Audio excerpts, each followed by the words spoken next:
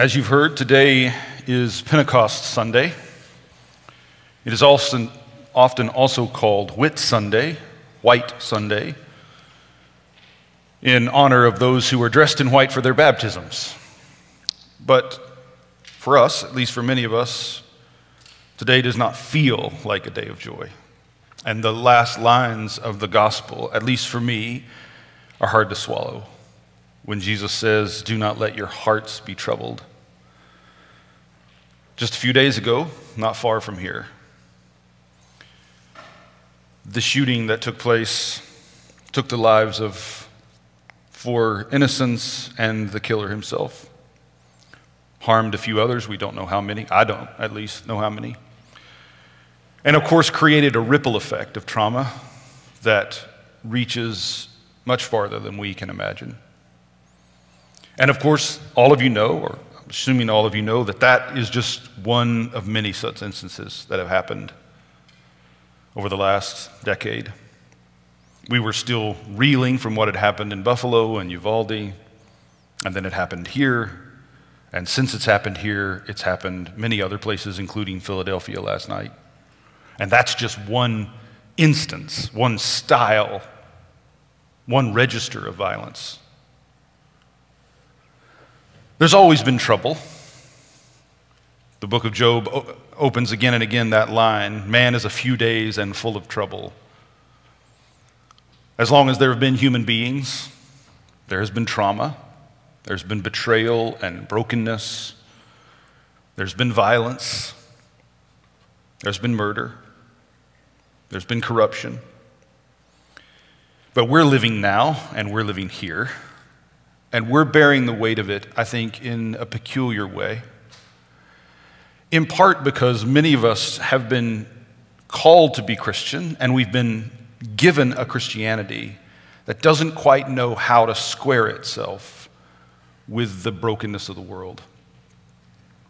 And I think I'm painting in broad strokes here, but I think in general, we've been Christianized in one of 2 ways, poorly. One is we've been taught to think magically about the brokenness of the world. And we've been taught that God will rescue us from what will happen to others who do not have God. God will keep us safe, but others will have to endure it. Of course, that isn't true, but even if it were true, it would be wrong to want it. Even if that were possible, it would be wrong to want it. I was speaking in this church years and years ago, probably a decade ago, and afterwards someone was talking to me about the fact that I didn't believe strongly enough in the authority of the believer. Now, some of you may not know this about Tulsa, but Tulsa is kind of known as the Mecca, and yes, that is an interreligious joke on purpose, the Mecca of the Word of Faith movement, the style of Christianity that insists on the power of the believer to declare the future that she or he wants for himself or herself. And so I had preached a sermon that apparently at least one person found offensive, and they confronted me with my lack of belief in the authority of the believer. And I said, "Well, explain to me what you mean." And he said, "Well, if a tornado," it was in the aftermath of a tornado, my sermon. The sermon itself was probably tornadic, but be that as it may, I had said something in the sermon about suffering with those who suffered, and he was saying I lacked an account of the authority of the believer. And he said, if a tornado were coming toward my house, I would just stand outside and rebuke it and send it somewhere else. And again, I don't know if this was the Holy Spirit or some alien spirit. I said something to the effect of, nothing could be less like Christ than that. Nothing could be less like Christ than having the authority over nature and wielding it so that you are protected and someone else is harmed. Jesus doesn't direct the storm away from himself to destroy others' boats. And so I think there are many of us who've been conditioned to think magically, God will protect us, or at least if I have the authority and I exercise my authority, I can guarantee the future I want for myself. That isn't true. It isn't true. And it's also not true that prayer is going to fix what's broken in our society. Magical thinking doesn't work whether you're thinking about yourself or you're thinking about the society at large. But there's another way of thinking many of us will have fallen into, if not been directed into it, which is a kind of mechanical thinking about the way the world works, and we abandon thinking of the way of Jesus when it comes to fixing the world or facing the real brokenness of the world. And so many of us will have been taught that there are things that are spiritual, and that's where God is at work, and then there are things that are political, and then we just kind of have to put all of that God stuff to the side and do what is realistic. And so whether we're thinking magically or we're thinking realistically, religiously got stuck in my head there for a moment. Thank you. This is tongues and interpretation, see, on the day of Pentecost. So whether we're thinking magically or we're thinking this kind of realistically, this real politic way, neither is true to Jesus. Neither is true to the way of Jesus. And part of what we have to recognize is that to become a Christian is not to kind of identify, to fill out the form and say, yes, I'm a Christian, or to raise your hand, or to attend church, although I'm grateful you're here. And to become a Christian is to have your whole life conformed fully to the whole life of God. Your entire life shaped entirely into the character and nature of God. Nothing less than that. When God claims you, he claims you to fill you with his own life, to shape you with his character, to make you become the kind of person in the world that makes God look good. That's who you're called to be.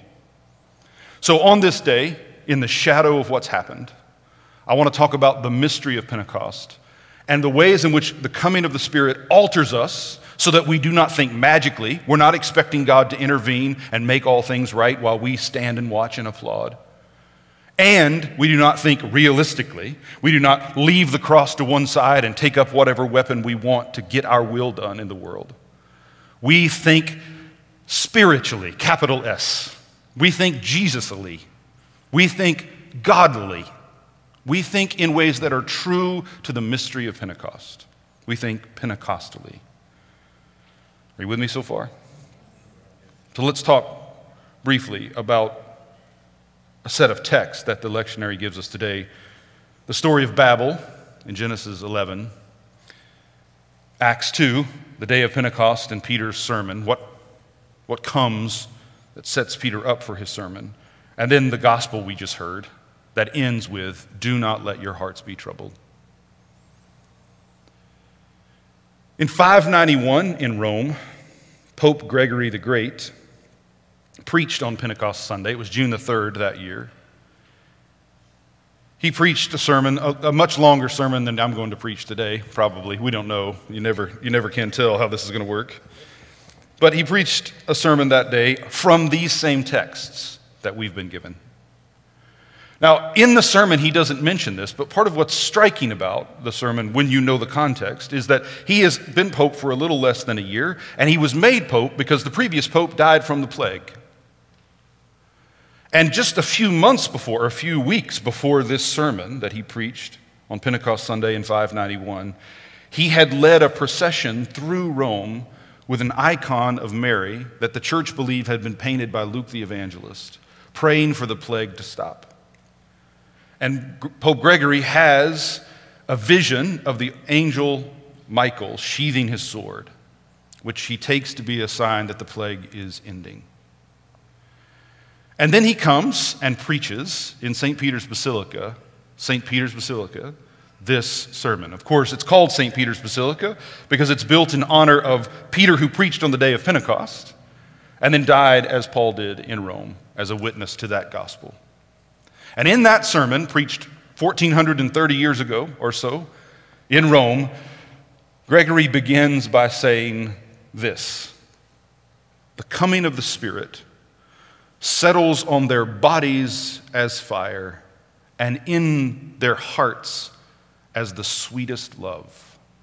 The fire of God that they see settling on the heads of those who are gathered is a symbol, is a sign of the fire of God that's been kindled in their hearts. And what's been kindled in them, he says, is nothing other than God's own love. God's love for God, the Father's love for the Son, and God's love for us. And because of that sweetest of loves that has been awakened in us by the coming of the Spirit, Gregory says we are to go out into the world and to love as we have been loved. So here we are, 1,430 years later, in the shadow of our own tragedy, in the midst of an ongoing pandemic, and the message is exactly the same. We're preaching the same message today, or I'm trying at least to preach the exact same message today that Peter delivered in Jerusalem in the beginning, that Gregory delivered in Rome 590 years after that, or 560, and now 1,430 years later. And we do this in anticipation that 1,400 years from now, somewhere else, someone else will preach this same message. Probably not referencing mine, but and if they do, hopefully not as a negative example. Here's where the line of continuity broke. But I draw attention to that because I want you to feel the weight of the fact that this message is being passed down. This didn't happen magically. This didn't happen because people just stood back and waited on God to be God. There is a way in which we do have to stand still and see the glory of God, but that can easily be twisted into irresponsibility. To live by faith is not to not work in the world. The gospel is explicit about this. It is to go about our lives, letting God's work happen in us. I'll say more about that when we come to the gospel text in just a moment. Part of the problem we're up against is we don't have a sense of having received this message from others or needing to give it to others. We have to return, the mystery of Pentecost has to return us to a sense of responsibility. That we are answerable. You and I, at least many of us, if not everybody in this room, most of us in this room, are answerable for what happens not only to ourselves and not only to our families, but to everyone in this city, everyone in this world. We're answerable for that. We will give an account for that. And we need to feel the weight of that responsibility and to know that we can't accomplish it in our flesh, but we're not working in the flesh. The Spirit is working in us. That's the mystery of Pentecost, that God has come alive in us. The love of God is sweetening us and transfiguring us, is enlightening us, turning us into flame. As Gregory said in that sermon all those years ago, the Spirit comes and transfigures these carnal persons into the love of God. That's who you're becoming. You're becoming the face, the voice, the presence of the Holy Spirit. Not just to those closest to you, but to those people you meet by chance, and to people you'll never meet. Pentecost traditionally has been celebrated as the birthday of the church, and the church needs to be understood as a community where this way of thinking and feeling and acting and speaking and listening becomes possible. That's neither magical nor realistic. It's hopeful, it's faithful, it's loving, it's Pentecostal. And that's the difference. So, really quickly, a few notes about these texts, and I'll show you an image, and I'll sit down and shut up. The Genesis 11 text, which I hope you'll read on your own time, I won't take time to read it now, but is the story of Babel. And strikingly, it's the last story before we get the story of Abraham. And what's happened, if you go back and read it, you'll find that human beings are of one language and have all the same words. And they have this recognition that they need to build a city, and at the center of the city, a tower that will enable them to control their future. And what they say is, we must do this. If we do not do this, someone will come and take away our place from us. So the instinct is to build in order to protect their future. in order to preserve themselves. This is what realistic thinking is. Realistic thinking is, if we don't take this matter into our own hands, if we don't do what we have to do, then we won't have a future. And realistic thinking, notice, is thinking that doesn't pray. In the story of the Tower of Babel, they're going to build a temple, they're going to build a tower, they're going to build a city that reaches to heaven, but they never pray.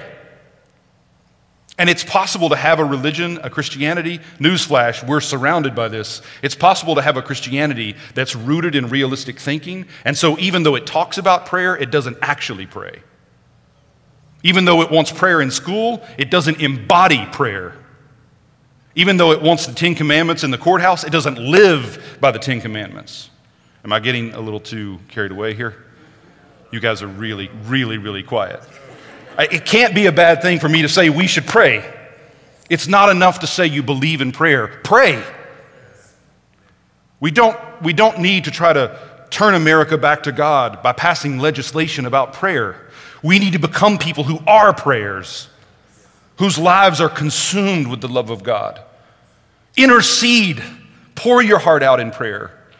Don't take up the weapons of the world in the name of the way of God. They try to build a tower, and God frustrates it. God stops it, not as punishment. This is a side note, but there isn't punishment in the ending of the building of the tower. It's seeding. God scatters them. And the very next thing that happens is one of those seeds springs up into the life of Abraham.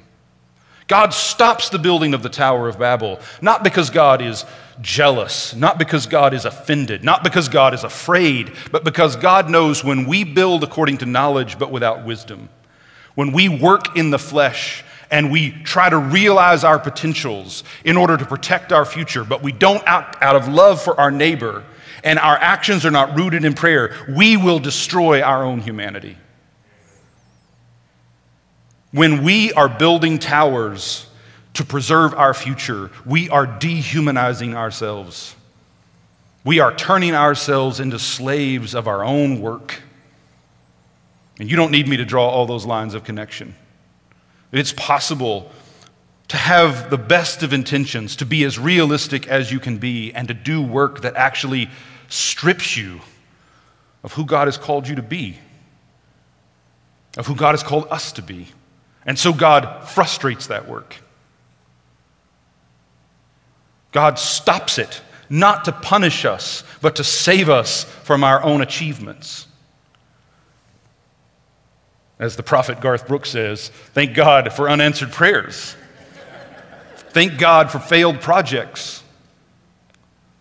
And sometimes those projects are not stopped miraculously. We have to learn to walk away from them. And there are some Babels that some of us are building. And this may be true in your life. It's certainly true in our culture at large. We need to stop building that tower. Walk away from it.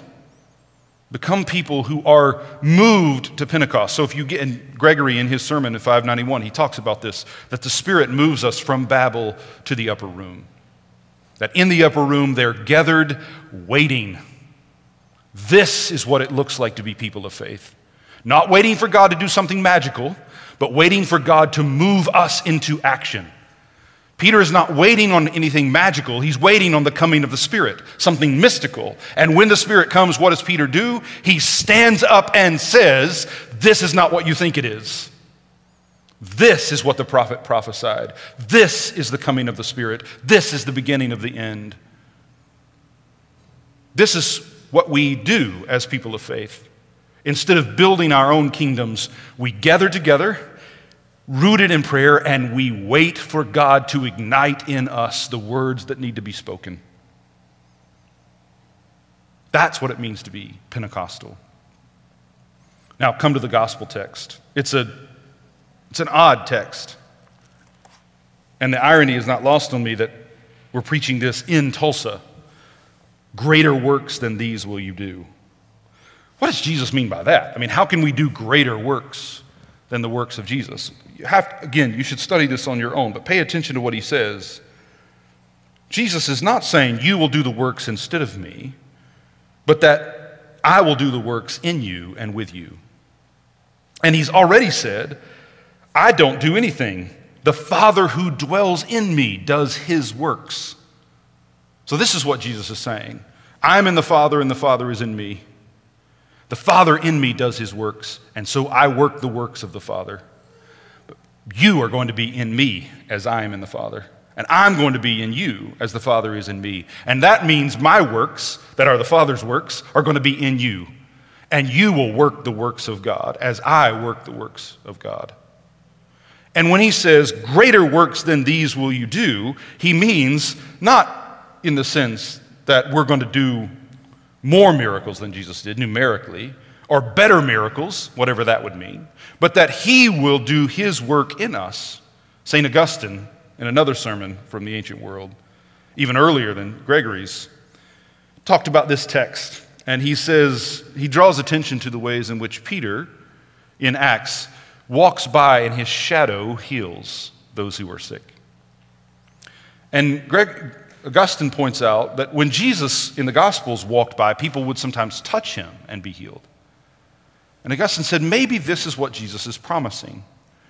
That because Jesus now lives in Peter, even Peter's shadow does what before Jesus' clothes could do. So that God's work in you is the greater that God has been working for. This is the mystery of Pentecost. I become the providence of God. Now here's where you start to feel the weight of responsibility. And here's what separates it from magical thinking. Magical thinking is, I'm going to figure out the right word to say to make something supernatural happen that gives me the life I want for myself. But hopeful, loving, faithful, Pentecostal thinking is God is going to ignite me so that I feel what God feels and think what God thinks. And I enter with God into the suffering of my neighbor. And out of compassionate intercession for them, God will act. Do you hear the difference?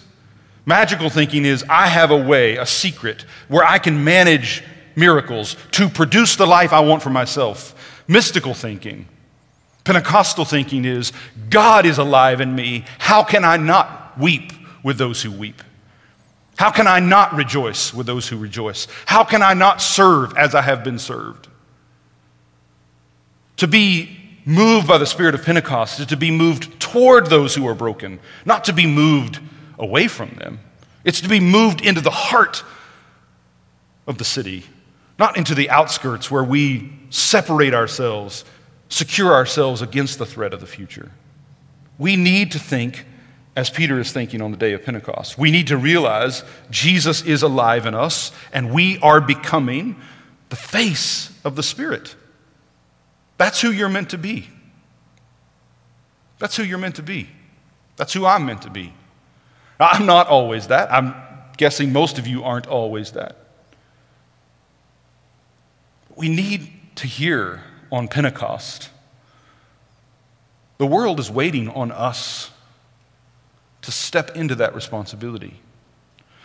Christian maturity, I think, can be defined as the readiness to do for others what we're waiting on God to do for us. Maturity is doing for others what we're waiting on God to do for us. There is a time in your Christian walk where you get spoon-fed, where you get nursed. But that's not this moment for most of us.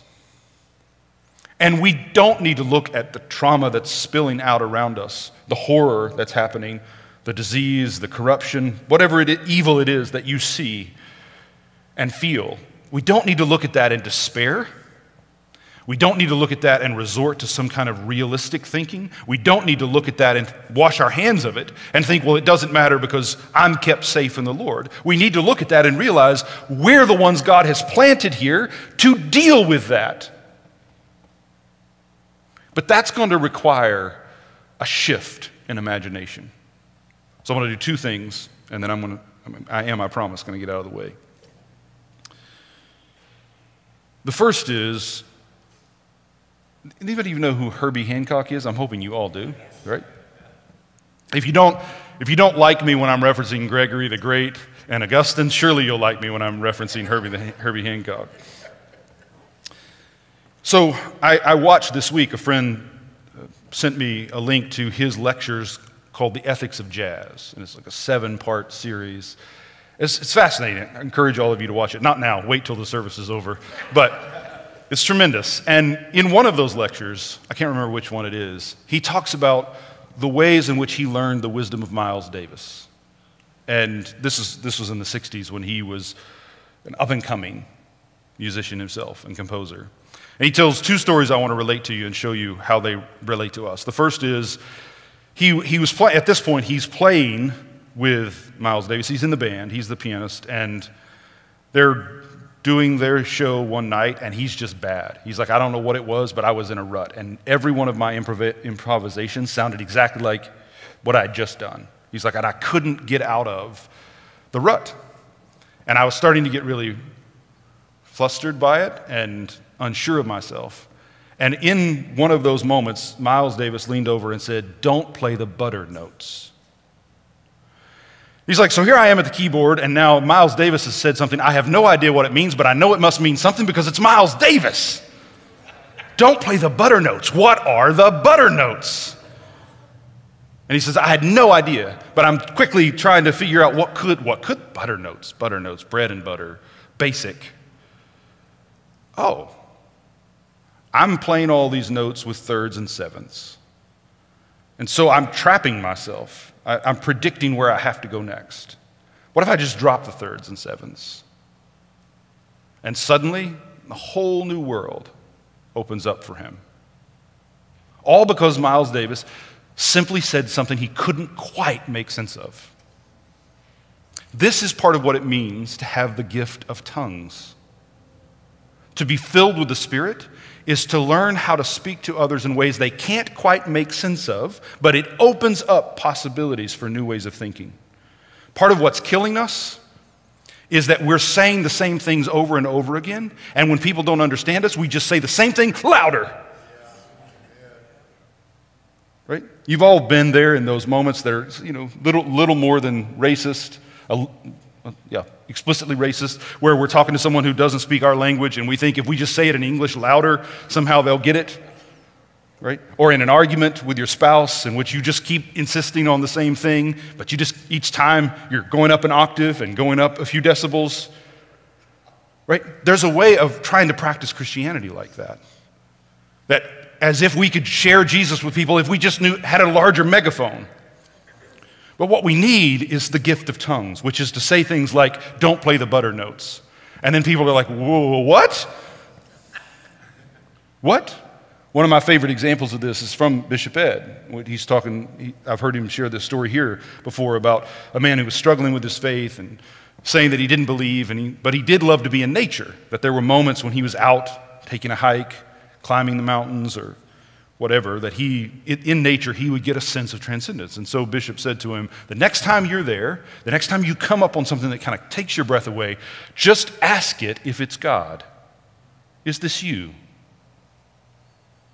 And sure enough, years later, I think, Bishop Ed gets a letter from the man saying that's exactly what had happened. He'd been out on a hike, he came around a turn, there's a beautiful vista, his heart lifted, and he just said, is this you? And God answered. That's a don't play the butter notes moment. And do you know what would happen in our families, in our cities, if Christians knew how to speak like that? The other story from Miles Davis this was earlier actually, when Herbie Hancock was trying out for the band. And Miles Davis was there, had a bunch of new musicians. He's trying to test them. And he's like, we were all trying our best to impress Miles Davis. And he's like, he just suddenly put his horn down and left. We had no idea what had happened. He just left.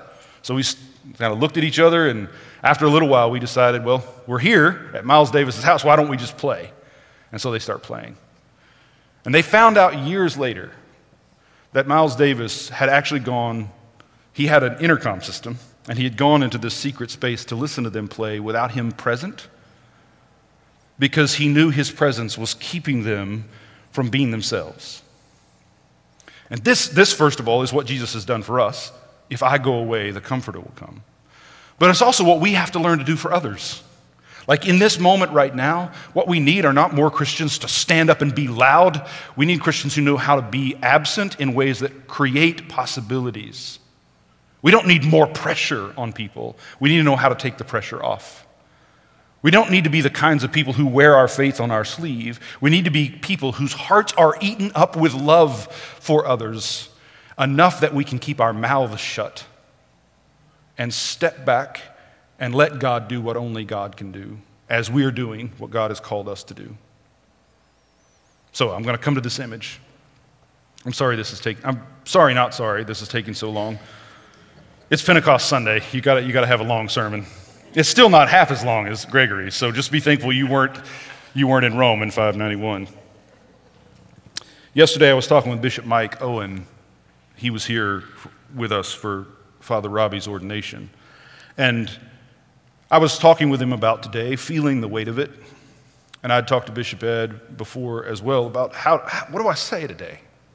How do I talk about these things under this weight, under this shadow? And Bishop Mike directed me to this image, which is an icon. It's called the icon of friendship.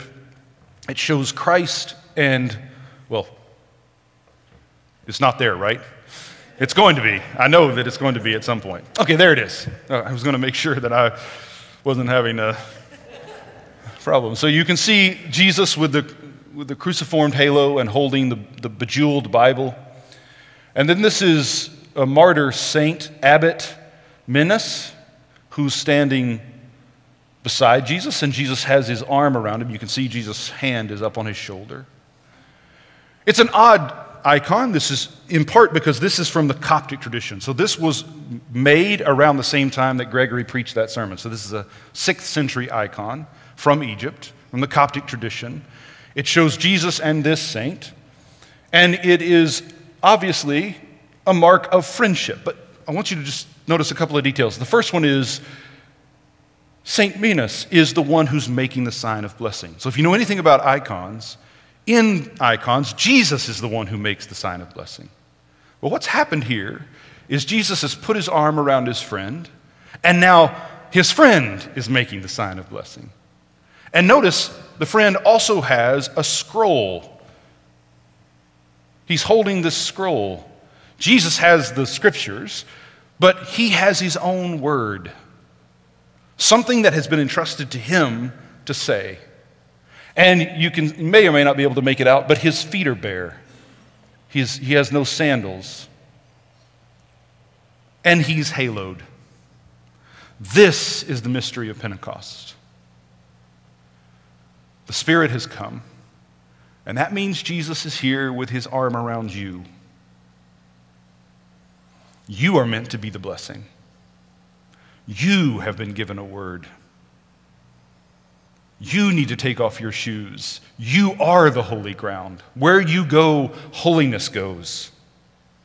Because the Holy Spirit is in you.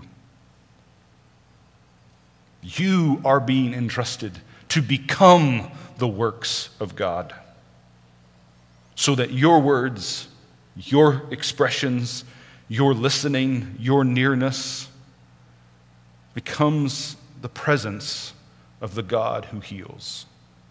And when you hear that, you'll know what he means when he says, "Do not let your hearts be troubled." As you see all that's gone wrong, see it for what it is. Don't hide in the sand. See it for what it is. But don't let your hearts be troubled. Jesus has his arm around you. You have become the providence of God. Amen.